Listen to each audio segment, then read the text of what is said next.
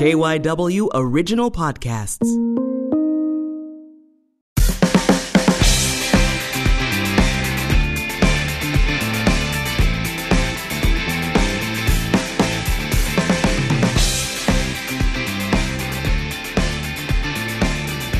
This is the Philly Soccer Show on KYW Newsradio's Greg Orlandini with Philly Soccer page writer Mike Servedio. After a short break, we are back to talk about all the latest news with the Philadelphia Union.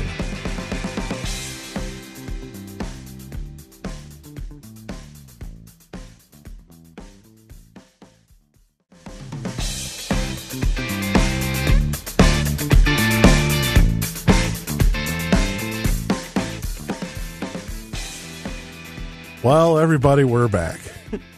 We're back, and sorry we missed you. We had some, as I mentioned, one of our faithful listeners scolding us for not recording any shows for a while. We had personal stuff. We did some adulting, though. We did some adulting. You first. What did you do? I bought a house. Mike bought a house? Yeah, it's exciting. Lovely Germantown? In Germantown, yeah. Hopefully we'll be there in the summer, so come say hi. And, yeah, I got some jewelry. Yeah, Greg got married. Congratulations, so Greg. I was planning, kind of planning and working all the things that involved in that, and then getting married and going away for a few days, and so that kind of chewed up a bit of our time. So we're all grown up now. We're all grown up there, but we're back, and I hope not to take such a long break again this season because you're Philadelphia. Actually, they're in second place now. But they have been in first place because of Toronto got that point, and yes, yeah. DC got a point. DC got a point, so they pipped the Union for top spot. But they're playing some of the best soccer I've seen the Philadelphia Union ever play. We're in a weird reality where the Philadelphia Union is good. I don't know how we're going to do this podcast. I think it's going to be a lot different than any other podcast we've ever done before. It is. No, it is for lots of reasons. So let's get into it.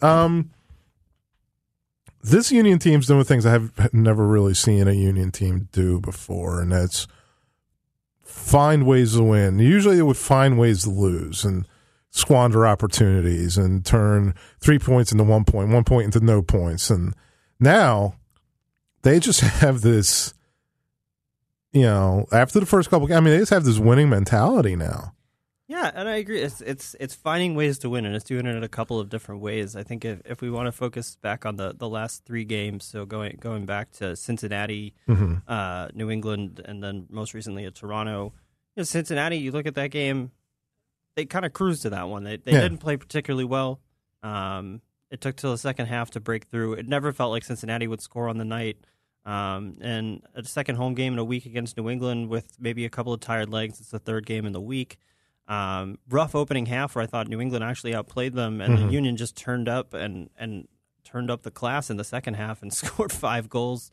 And then just an absolute statement win last week in Toronto. They go up to a team that's top in the East in points per game, and they beat them on their turf. Yeah. And they do it in I don't think you would term it convincing in the way that you saw that at home, but not an unfair result in any way. No, they went out there and they did what they needed to do. And I was talking to our good friend Matt DeGeorge from Delco Times, who covers the team very well, and we were kind of talking online. And basically, I said this team has another gear they can shift into, because a lot of Union teams, even the better Union teams, the playoff teams, they kind of had one idea. If that idea wasn't on, they didn't really have much to fall back on, and they would kind of get themselves stuck. Now they have options. They have the flexibility tactically to do what they need to do, and they have depth. Yeah, to make changes in game to make things happen. That's always been our criticism on the show, is not making necessary in-game changes to get results. Now, they do it constantly. Yeah, it's been really impressive how they've been able to overcome some of the personnel issues between injuries and suspension. I thought,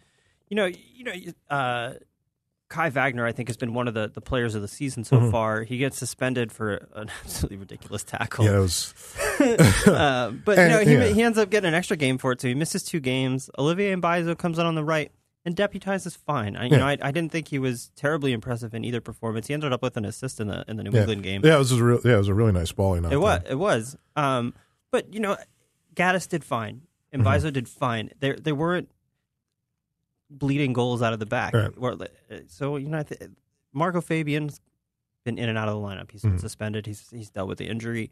Brandon Aronson has been way above advertised and deputizing for him in that number 10 role. So these guys that are coming in on the second string almost are as good, 1A, 1B type players instead of 2B. Yeah, and I hate to use the term because I think it's a little overused, and it came out of the Eagles a couple of years ago, next man up, but it's kind of what it is. It's like every time they kind of need somebody to go out there and get something done, it's the right move. Yeah. And the one player I don't have enough superlatives for is Montero. He's been terrific. He's my kind of player because he's kind of a complete package guy, which I always like. Like, and if I was thinking if he was a baseball player, they would call him a 5-tool player because he just has all the skills you need, and he shoots from distance, which I love because there's never a guy on the unit that's willing to take a shot from distance. He could shoot from distance. They really haven't gone in, but he always creates problems when he does it for the goalkeepers, and he harasses guys, ball carriers. He's good on the ball. He can move the ball.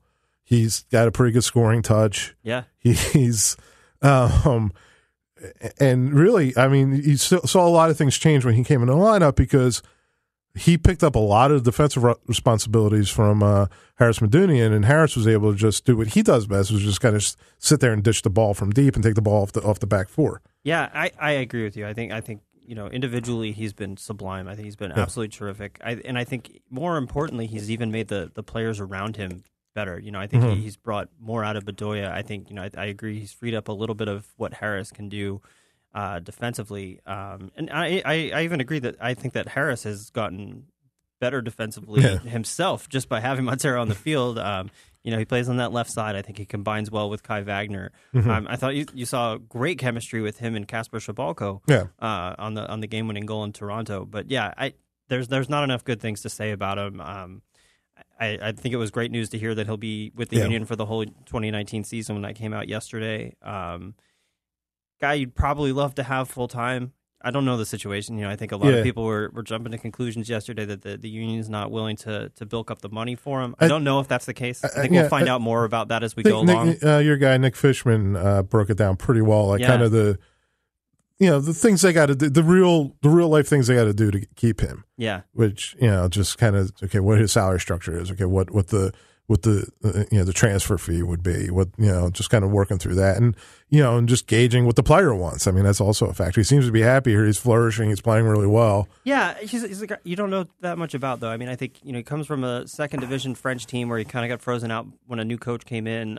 He played in Holland before that. He grew up in Holland. Yeah, so it's maybe a player that even at 25 still has at least in his mind has 2 or 3 years that maybe he wants to play in Europe. I don't know. Yeah. Like I said, I think we'll find out more as we go. For sure. And if he continues to flourish here and he sees more of what this league is about, I think that, picking up on Nick's article yesterday is, you don't understand exactly where some of these guys come from in their understanding of what the league is. Did Montero come here thinking, MLS is a league for older European players? Right. Is it a place where younger players are cutting their teeth? Is it a place that you can go for a year or two and come back to Europe with a better contract? I don't know exactly. Right. And that's all. A lot of stuff is going to be kind of worked through the next few months, obviously. But he's here now, and he's something else. And let's talk about the guy you just mentioned, Kasper Schabalko. Yeah. Now we're finally saying his name correctly. Yeah, Kasper Schabalko. He's been terrific. 3 goals, 1 assist in 2 games. I think he has a little bit of that Peter Crouch in him where he's really good with the ball at his feet. He's a little faster than you'd think he is. He moves for a big guy. He does. He moves pretty he's smoothly. Really impressive against Toronto in the press. Yeah. And, I think he's probably unlucky not to score in Toronto. He had a good shot saved. I thought the run and then the pass on the goal that Montero ends up scoring is absolutely terrific.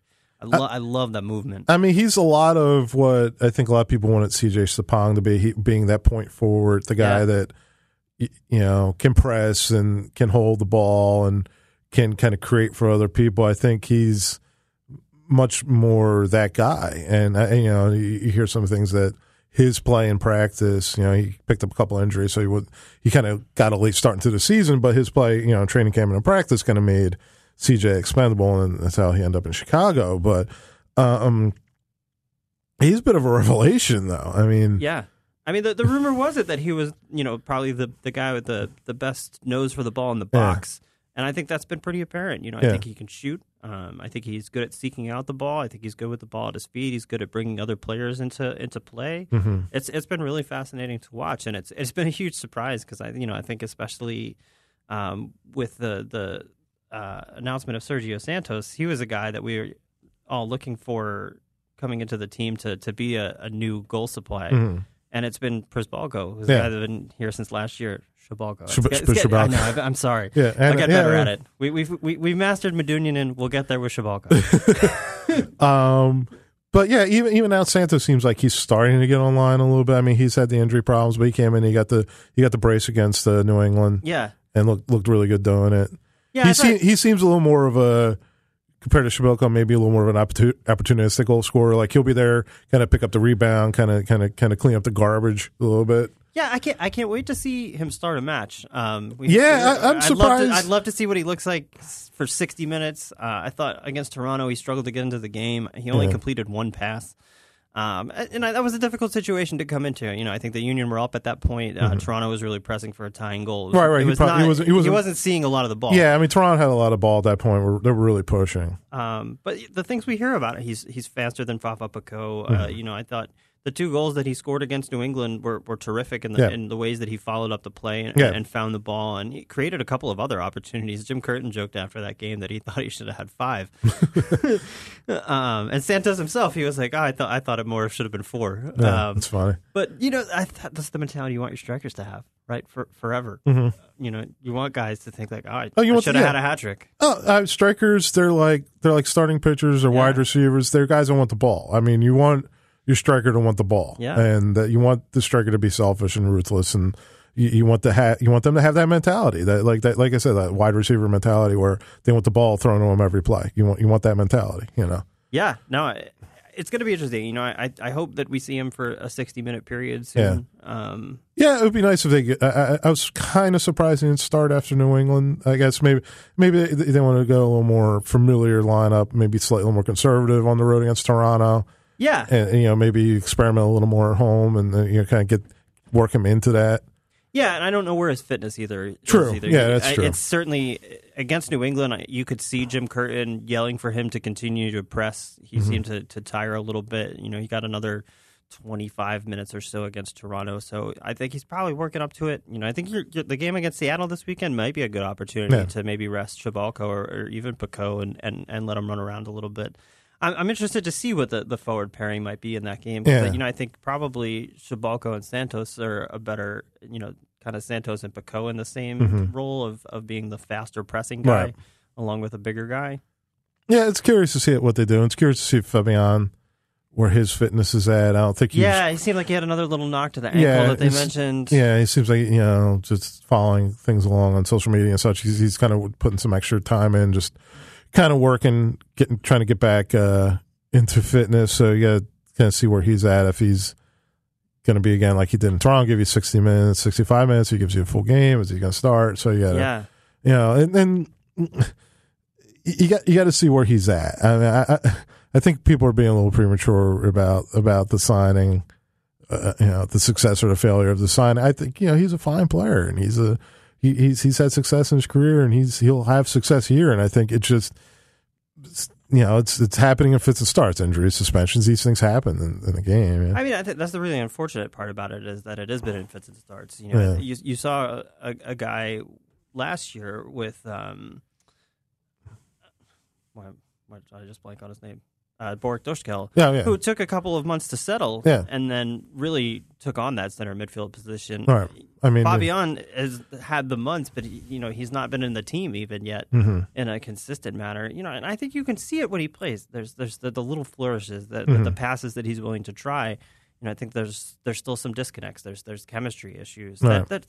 Those are things that happen when you don't play in matches together with your team that frequently. And I think things like that will come. And you see his quality, kind of like you said. You see his quality in certain moments, and his ability to kind of. And he's going to be. And I said this when they signed him. He's a different guy than Dutchkel. Yeah, Dutchkel's a guy puts a foot on the ball, slow things down, surveys the field. I mean.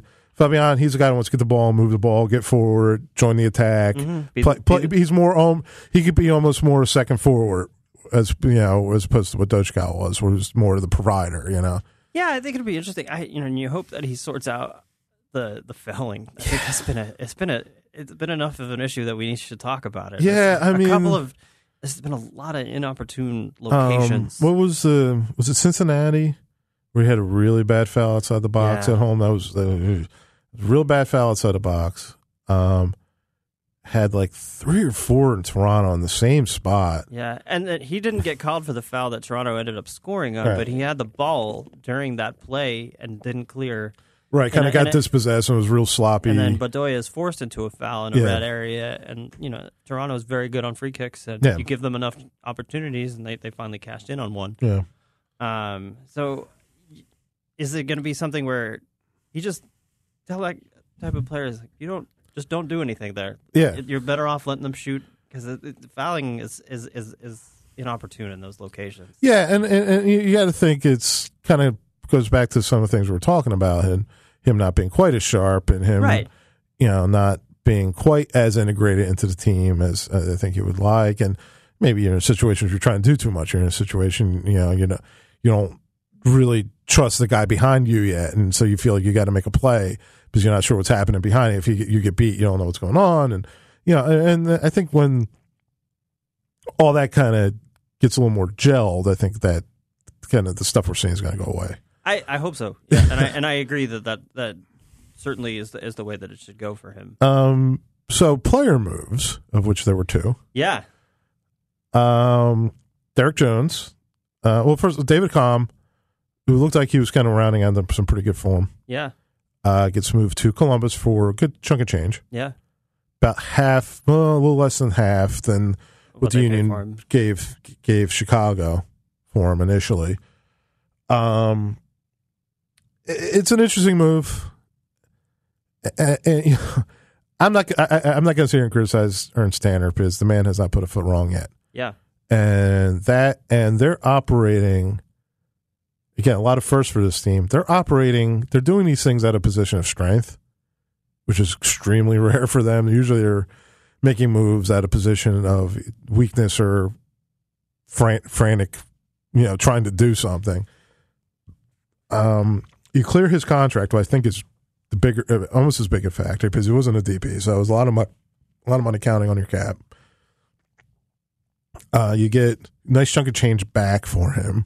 He gets an opportunity to play. You were playing him out of position. He wasn't thrilled about that. The system you have doesn't really work for him because he's naturally a wide player, right? And you're not really playing with wide players right now. But I thought what was impressive about the move was the little video that the Union put out of Ernst Tanner explaining it. Yeah, and that's just an era of transparency that we've not seen from the Union. It's amazing. And I shouted it out.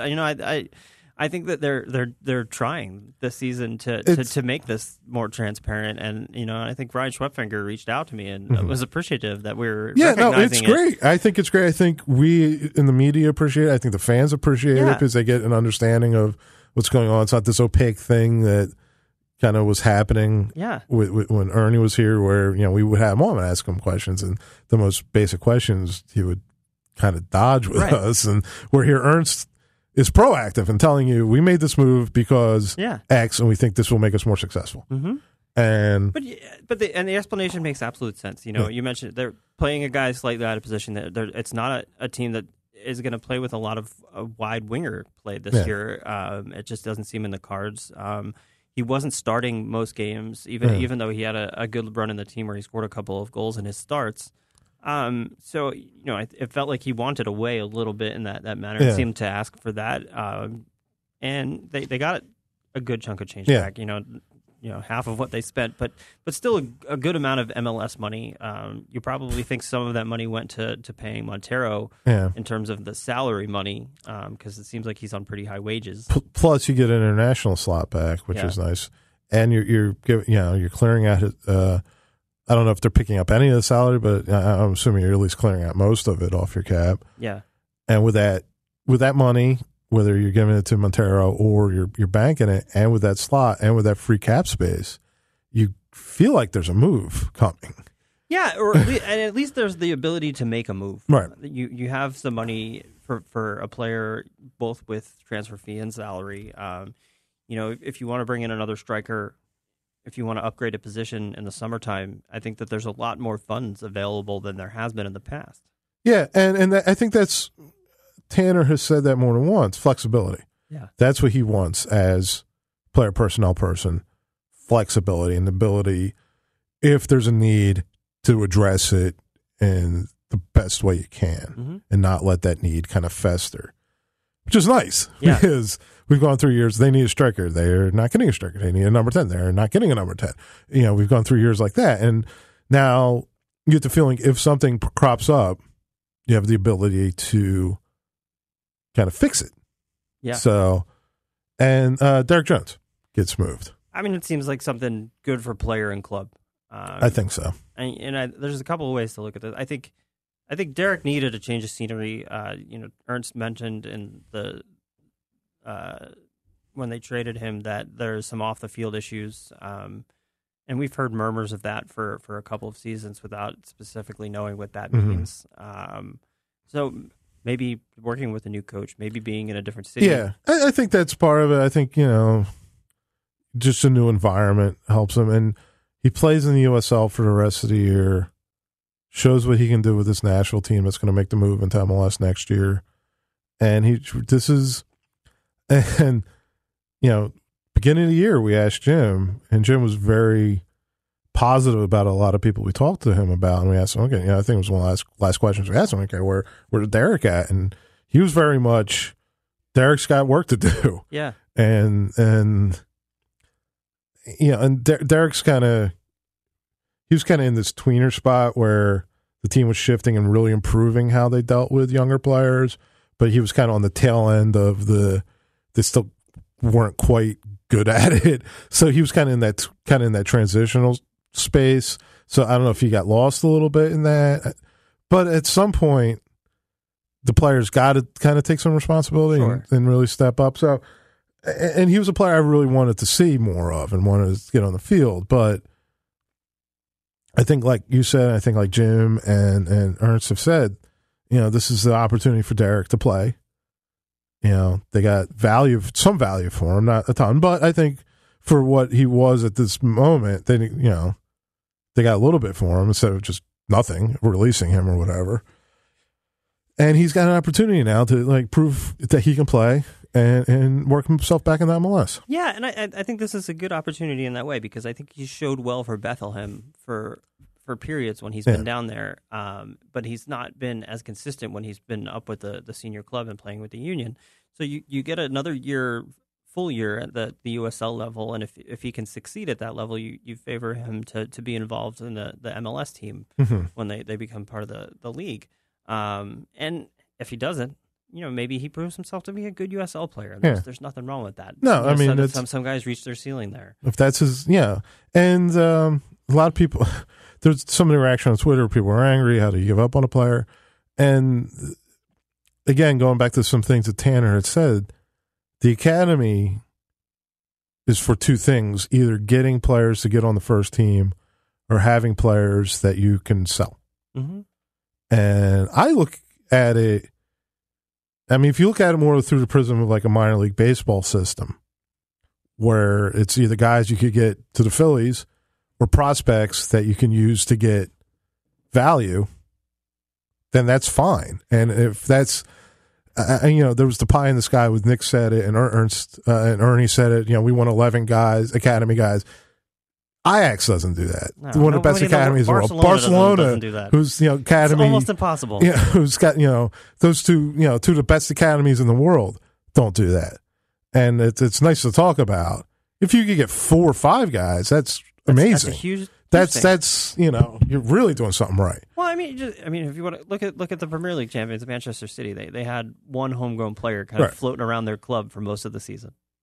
Right. I mean, everybody was talking to the poor kid who just got hurt, but Loftus-Cheeks for Chelsea, who was a homegrown guy and played for the national team. 2 guys involved in the senior squads and these best teams. Right. But and that's the thing, and I tweeted this after the Jones trade is.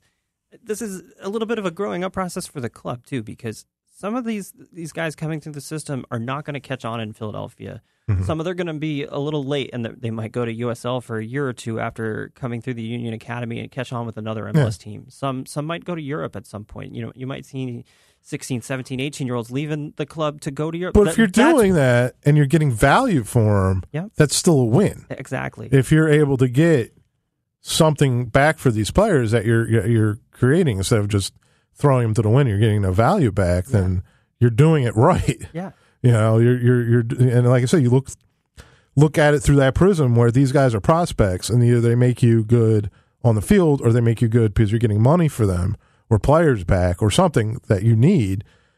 Then that's good. If you keep that pipeline going and keep that system keep replenishing that system, then you're doing it right. Yes, I agree.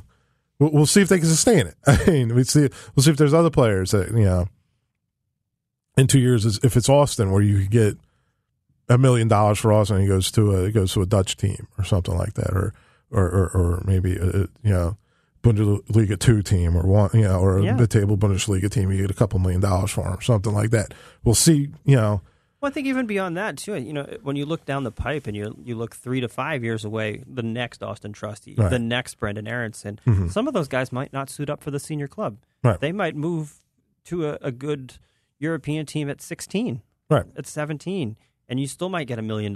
You might get $2 million, and that is still the win. And you might get attached to some of these guys. You might see them in Bethlehem and be like, oh, I can't wait till this guy gets to be up with the Union. It might never happen. Yeah. It's going to be the reality of it. But hopefully. And if that's the way this team has to compete, that's the way they got to compete. Yeah. And it's fine. I mean, they got to find a way to compete. They got to find a way to get success and sustain it. Yeah. If that's the way they're doing it, that's the way they got to do it. What else do we want to talk about? I'm going to talk a little bit about the game coming up this weekend. Yeah, Seattle. Nice top of the table clash. I mean, 2 of the best teams in the league right now in terms of points. Seattle played last night and probably got on a plane today. I would think, to get out here. They played what I would consider their top 11 last night. So it'll be interesting to see how they switch up their squad after traveling across the country with 3 games this week. Right, and we know the perils of MLS travel. It's chronicled by our own Ali Bedoya. But I mean, the saying is always true. You play the team that's in front of you. So the Union has to look at this as another big matchup. Similar to the game against Toronto, where you're facing another top team in the league. A lot of people are rating the Western Conference as a better conference than the Eastern Conference this year. Yeah, so it's a nice task for the Union to go up against another really good team and prove themselves. This week. I mean, and I forget if it was on Twitter or somebody, but somebody's like, they have to consistently beat these Western teams. It's if you get. This is a good spot to do that because you're getting a good Seattle team at home, but a Seattle team that played last night, played a lot of our best guys, hopped on a plane, or going to be all kinds of messed up jet lag. Then they got to roll out and gets against a really good Union team. Yeah. So it'll be interesting. And they did the one. They made 2 West Coast trips. The LA game was kind of throw out, man. They just. They did not have the rubber green in that game. No, I thought the referee didn't help them out. I thought they played poorly in the first half. They grew into the game. They never felt like scoring. The game to Vancouver, I think, is a little bit different. Even though that you looked at that as a game that they probably could have gotten a result in because Vancouver wasn't in good form at the time and since has improved.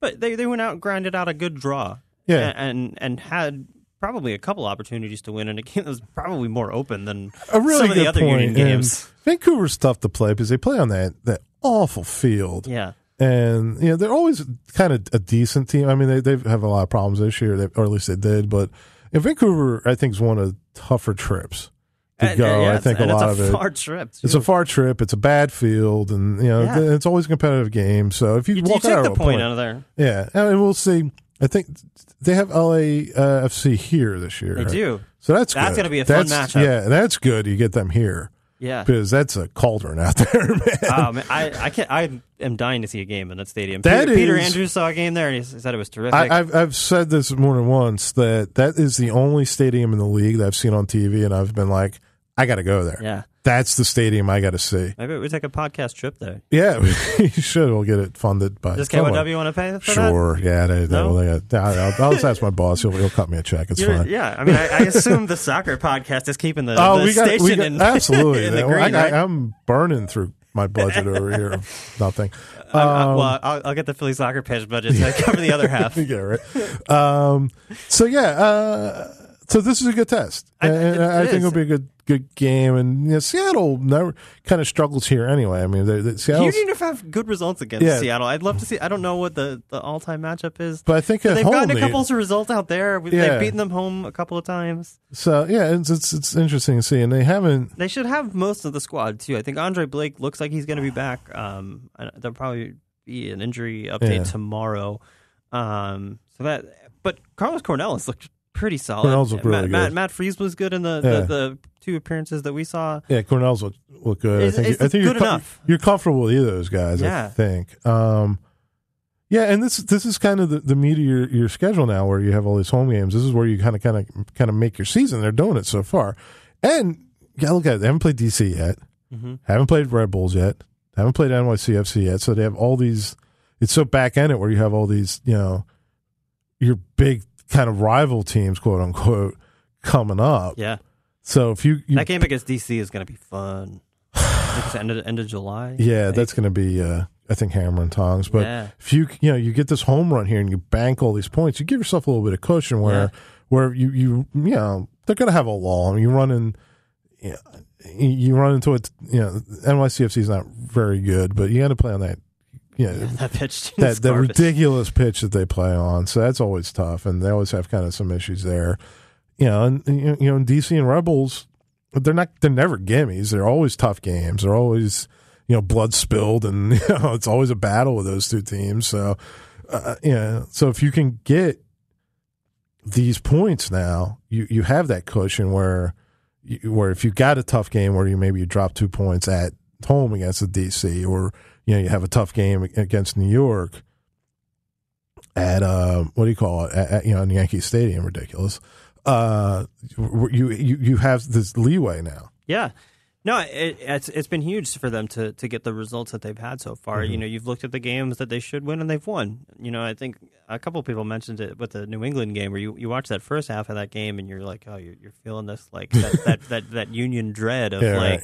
This is a game that you thought they would win easily, and that's going rough, and they're going to lose 2-1. It turned out that way. It turns out the Union helped to get the entire New England front office fired, and Burns and what's his name, Friedel, and Bruce Arena's back in the league, so that's fun. But this game against Seattle this Saturday, you look at a game that should be 3 points. Yeah, I think so. I think I'll go 2-1. If we want to do a prediction real quick. Yeah, I think 1-0 or 2-0. Yeah. Take. Yeah, I think I'll take that. And I think it's going to be a pretty game. The podcast that's all soccer all the time. It's what's new on the soccer scene. Every week on the Philly Soccer Show, hosted by KYW's Greg Orlandini. What was the experience like for your first home game? It's always interesting to hear from players that come over from Europe. They don't have it like here in Philly. Things will get a little more real for us tomorrow as well. Was that the coldest soccer game you've ever played in? Wow, it's crazy. Join the thousands who hear the Philly Soccer Show on iTunes, Stitcher, or wherever you find your favorite podcasts. I'll put this out there, and we've had guys from Sons of Ben on before, and I'd like to get somebody on the show. I know we got some topics we've been talking about for the Gold Cup break. Maybe this could be one of them, kind of reaching out to the Sons of Men, having a couple of those guys, 1 or 2 of those guys on to talk. But your guy, Jim O'Leary, sorry, kind of wrote an article. I kind of got some people's hankles up about I think attendance generally and River End specifically down at Talon. I don't know what to do about the attendance, and there's smarter people than me working on it. And this is a good team. This is a fun team. This is kind of I know a lot of people have been burned by this team, but you're starting to see with a lot of the stuff they talked about, maybe we're starting to see the payoff. I think there's that feeling. And they're winning well, and there's good personalities on this team, and Coach Curtin's a guy you could get behind for a lot of reasons because he's a good guy, he's a local guy, and he's much like, another guy that's gotten a lot of grief coaching is Brett Brown. I think he went through a lot of trials with this team and went through a lot of grief, and he's in a position where he could be really successful with this team. Yeah, it's difficult because I think a lot for those who've been going to the stadium for a long time, what the stadium feels like when it's popping, when the Sons of Ben section is full, when the atmosphere is fierce, when teams struggle to play here, and it's not felt like that for at least 2 seasons, and for a variety of good reasons. From the fan perspective, the team has been underachieving. They still haven't won a playoff game. They have no trophies. So the drop in attendance is expected, but the atmosphere has definitely felt flat this year. Yeah. The weather hasn't helped for most of the home games that we've had. Saturday looks like it's going to be a decent day, so I'll be interested to see what that looks like for finally a nice Saturday evening game. And I don't want to heap onto the Sons of Ben, but the Sons of Ben section has been noticeably empty. And, I agree. I'd love to have some of the guys on here and talk about what's going on there and going on with supporters groups for the union. Yeah, if any of you guys are listening, some of the leadership people, reach out to us. We'd like to have you on. I'd like to reach out to you guys and just kind of talk about what's going on and, the good things. And Sons of Ben does a lot of good things. And, they're a community-oriented sports group, as a lot of them are in the league. But they definitely are. And they want to do good for the team and for the area and all that. But yeah, it's the attendance has been lacking in that area. The attendance has been lacking in the stadium in general, and and there's just some off the field things that with the just location of the stadium, the public transportation. If you want to get there from the city, and you're not, a lot of people in the city don't drive, don't have limited access to a car or whatever. And they want to take public transportation, and that can be a bit. Yeah, that could be a mountain to climb for a lot of the fans, and it's curious. I don't know what the magic bullet is, because you always say it's winning. Winning solves it all, but they're winning now. And they're coming off a playoff year and all of that. And well, I'm interested to see as we get into the summer, and I guess maybe specifically after the Gold Cup break, because it feels like everything is kind of building up to a couple of weeks off, but how does attendance rebound if the team stays good? I think we've been around the Philadelphia Union when they've put together games, particularly in the middles of seasons, and then kind of backed into the playoffs a couple of times. If they can stay consistent and stay towards the top of the table, will that change things? I don't know. I think it will help. I'll be interested to see. Because I think the longer you're at the top of the table and the longer you're consistent, I think the more real it seems. Yeah. And if you're get into your position where you can guarantee a home playoff game, that's something you can build around, because you have something to point to that you have this big thing on the horizon, and then we're going to make the playoffs. We're going to have a home playoff game. It's going to be big. We're going to play DC. We're going to play whoever, and all that. Yeah. Again, I don't know, because, and all these real world issues that were off the field issues that we talked about were there 5, 6, 7 years ago when the place had 19,000 people in it. Right. When it had, I still point to the Cleberson goal, that free kick he took against Toronto, as one of the loudest sports environments I've ever heard. I've been to Flyers games and Eagles, Phillies. I've been in the Yankee Stadium. I've been at Madison Square Garden. I've been to some cool venues. That was just the crowd, not just the river end, the whole crowd in unison, screaming and cheering and stomping. Like, we're in the press box. The press box was swaying because just that human energy was just going around that stadium after that goal, that amazing goal. So that potential is there. And I think that's the frustration that some people feel with it too. That if you've been there for those games, you want that all the time. Yeah. You want that as a fan. I want that as a journalist. Mm-hmm. The players want that as players. The coaches want that. The union front office wants that. Everybody wants that. Mm-hmm. So the team staying good is one of the paths there. I think we need to figure out the other paths to make sure that it comes back that way.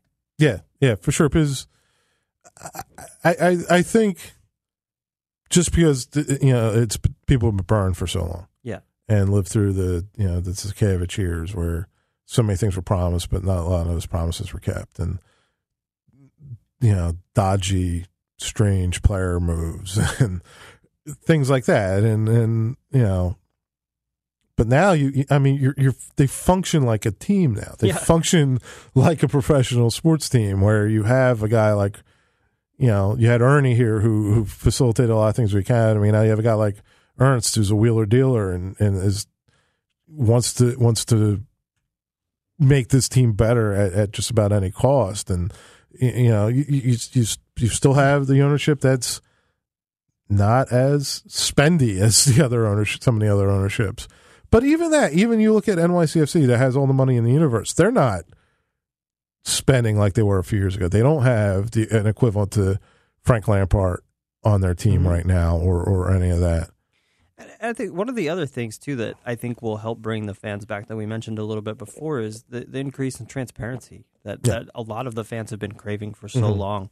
And, you saw the video that Ernst put out after the David Accam trade, and then the roundtable Ernst did last night or two nights ago? 2 nights, earlier this week, but which was sounded really informative from what we've read on Twitter, and I know that ended with Adam, our good friend Adam Can, asking, "What can the union do to be more transparent? What do you guys want to see from us?" And just the fact that the club is out there asking the question now, it's huge. I think, I think It's hard, it's the tanker boat. It's hard to turn around. So I think, but I think that they're at least turning in the right direction now. I think so, and I hope so, and I hope people who are listening to this think we're going soft. Because we've pounded this team for years, on a variety of issues. Yes, but when they're doing good, we're going to sit here and tell you they're doing good. Yeah, I think we've from podcasters to journalists to fans, we've all earned enjoying the ride like we have this season. So sure. It's nice. Yeah, no, it is nice. It's nice to talk about a team that's kind of in this position. So we'll wrap it up on that. Do you want to talk a little European soccer before we do this? Real quick. Just because I want to go back to those 2 Champions League semifinals. Yeah. How do you not love this sport? Oh, it's amazing. I mean, if you're not a Liverpool fan, whatever. If you're not a Tottenham fan, whatever. If your team lost, I'm sorry. Yeah. But that was amazing to see. Those were terrific soccer games. Both of those second legs. Just the unpredictability of. I mean, Ajax was through with seconds left. Yeah. And Spurs were able to score. Yeah. Barcelona. Everybody thought Barcelona was dead. Liverpool was dead. And they come storming back. Yeah. And now you in both European competitions you have 4 English teams. You have Chelsea, Arsenal in the Europa, and you have Spurs, Liverpool. It's it almost feels like a little bit of a rebound for the Premier League, which was not producing the top quality European sides for what felt like a couple seasons. I mean there was because Real had their run, and then Juventus started. And it's funny to think not even arguably, the champion of England is not even involved in the European finals, too. Right. And I don't think that many people would argue that is the best team in England, in Manchester City. What an amazing season that was. Yeah. Liverpool had, 95 points? Yeah. And you think they would have won the league every other year of the Premier League. Forever. Yeah, 95 points. Lost one game. 95 points. Yeah, you lose one game, 95 points, and you don't win the league. That's just... that tells you everything you need to know about that season. I mean, as a neutral, I don't consider myself a fan of any of the top teams in England for sure. As Reading finished 46th in the league. Yeah, if you want to go into the second top division. flight, or in the football league. But it was fun to watch. And then you have the playoffs, and then you have the playoffs and a championship. Oh man, especially when Leeds loses. Sorry, I'm grinning through my teeth. Right, I Leeds do not like Leeds. Leeds look like they were going through. And what a crazy game that was. And And it was a derby. As a person that follows the championship really closely with my team, Reading being down there. Right. What a league the championship is! Like, if you don't follow that league, it's so topsy-turvy. You go on a streak of 3 wins and you're in the playoffs, and you lose 3 and you're in the relegation zone. I think there's this perception that since it's the second division, it's not entertaining. Yeah, where it's more entertaining in so many ways. You still have teams in there with quality. I mean, you've had Aston Villa down there for a while. Leeds, who was one of the big teams in not only England but in Europe at one point. Down there, and they're you fighting. See teams come out of that league that are successful in the Premier League. Wolves came up last season, were terrific this year. Bournemouth is, came all the way through the football leagues and was in League 2 and almost out of the football league 5 years ago. And you got to think that the championship's going to be wide open next year because the teams coming down. You don't have like a Newcastle or a West Ham or. Not the bigger clubs. Not like one of the bigger clubs. Huddersfield is the championship side. Huddersfield. Fulham, who were not good at all, who didn't really show up. Huddersfield and Cardiff, who was surprising to get promoted 2 seasons ago, right? And even more surprising to stay up last year, right? And so you got those 3 teams going down. So you don't have like the bigger team kind of blocking the top. So you got to think that league's wide open next year in a lot of ways. Yeah, and then you have bigger teams coming back up from League 1 too. Right. I mean, you'll have a team like Portsmouth or Sunderland possibly. Well, yeah. So it's fun. Right. Yeah. So it's always an interesting league, and so the playoff is coming up. The playoff final. It's the biggest, the richest game in the world. Or Aston Villa versus Derby County. I gotta, Aston Villa has been the better team in that.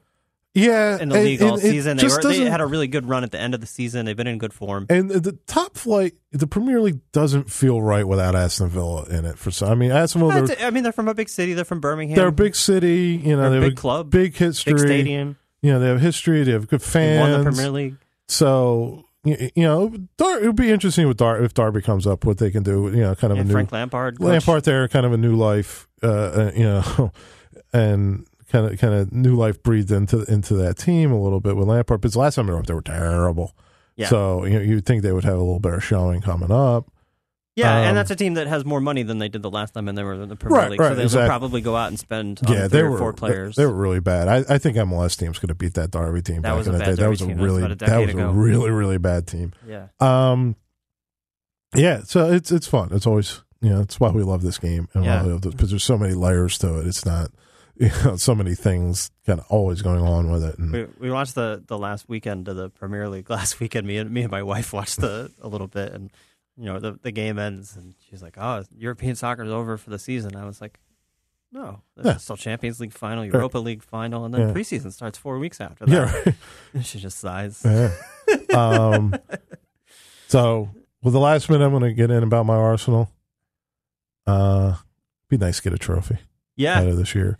Yeah, it's, it's kind of a rebuilding year. It's absolutely some good things, some bad things. I really kind of missed the opportunity to grab a top 4 space at the end of the season. I think they didn't feel like anybody wanted that top 4 nobody space. Wanted it. I mean, and United are on the outside looking in too. Yeah, and Chelsea. And that always feels nice. Chelsea just kind of scraped into that top 4 spot, and it'll be an exciting final in the Europa League too. I'm looking forward to it. Chelsea Arsenal's always a fun game. Two teams very familiar with each other. Yeah. Two teams with not a lot of love between each other, and I think that are playing. I think this isn't an also-ran trophy. I think they are playing because they're both teams that are rebuilding. I think they see this as a rung in that rebuilding. To be able to acquire talent that to have a Champions League spot for next season is huge. It's you want to get that winning mentality back, and it would be nice to get in the 4th. And there's always a joke with the later Wenger years was 4th place is the most important thing. People remember trophies. Yeah, nobody remembers 4th place. Mm-hmm. People remember if they beat Chelsea. People remember those things. So you want to, no matter what happens, you always want the trophy. I think. Yeah. If you have an opportunity to win a trophy, you out there, and you grab it. Yep. And I think the Champions League finals are going to be amazing, and I think the Europa League finals are going to be great. Yeah. So. No, I'm looking forward to both of them. All right. And we got Women's World Cup too. Oh. Women's World Cup coming up. What a great! Yeah. I love this sport. I love this sport. And Arsenal just have to buy every defender available. That's my plan. All right, I want to thank everybody for listening, for patiently waiting for us. Like we said, at the beginning of the show, we're all grown up now, so there'll be less adulting coming through the summer. We'll be here more consistently. Right. We got all the adulting out of the way earlier, so we're going to be here a lot more. Thank you for your patience. Thank you as always for listening and interacting with us on Twitter. And it's always a lot of fun with you guys. And thank Mike for coming in. We'll be back next week. We'll have a guest and talk more about the union, all the upcoming fun stuff. So we'll catch you next week.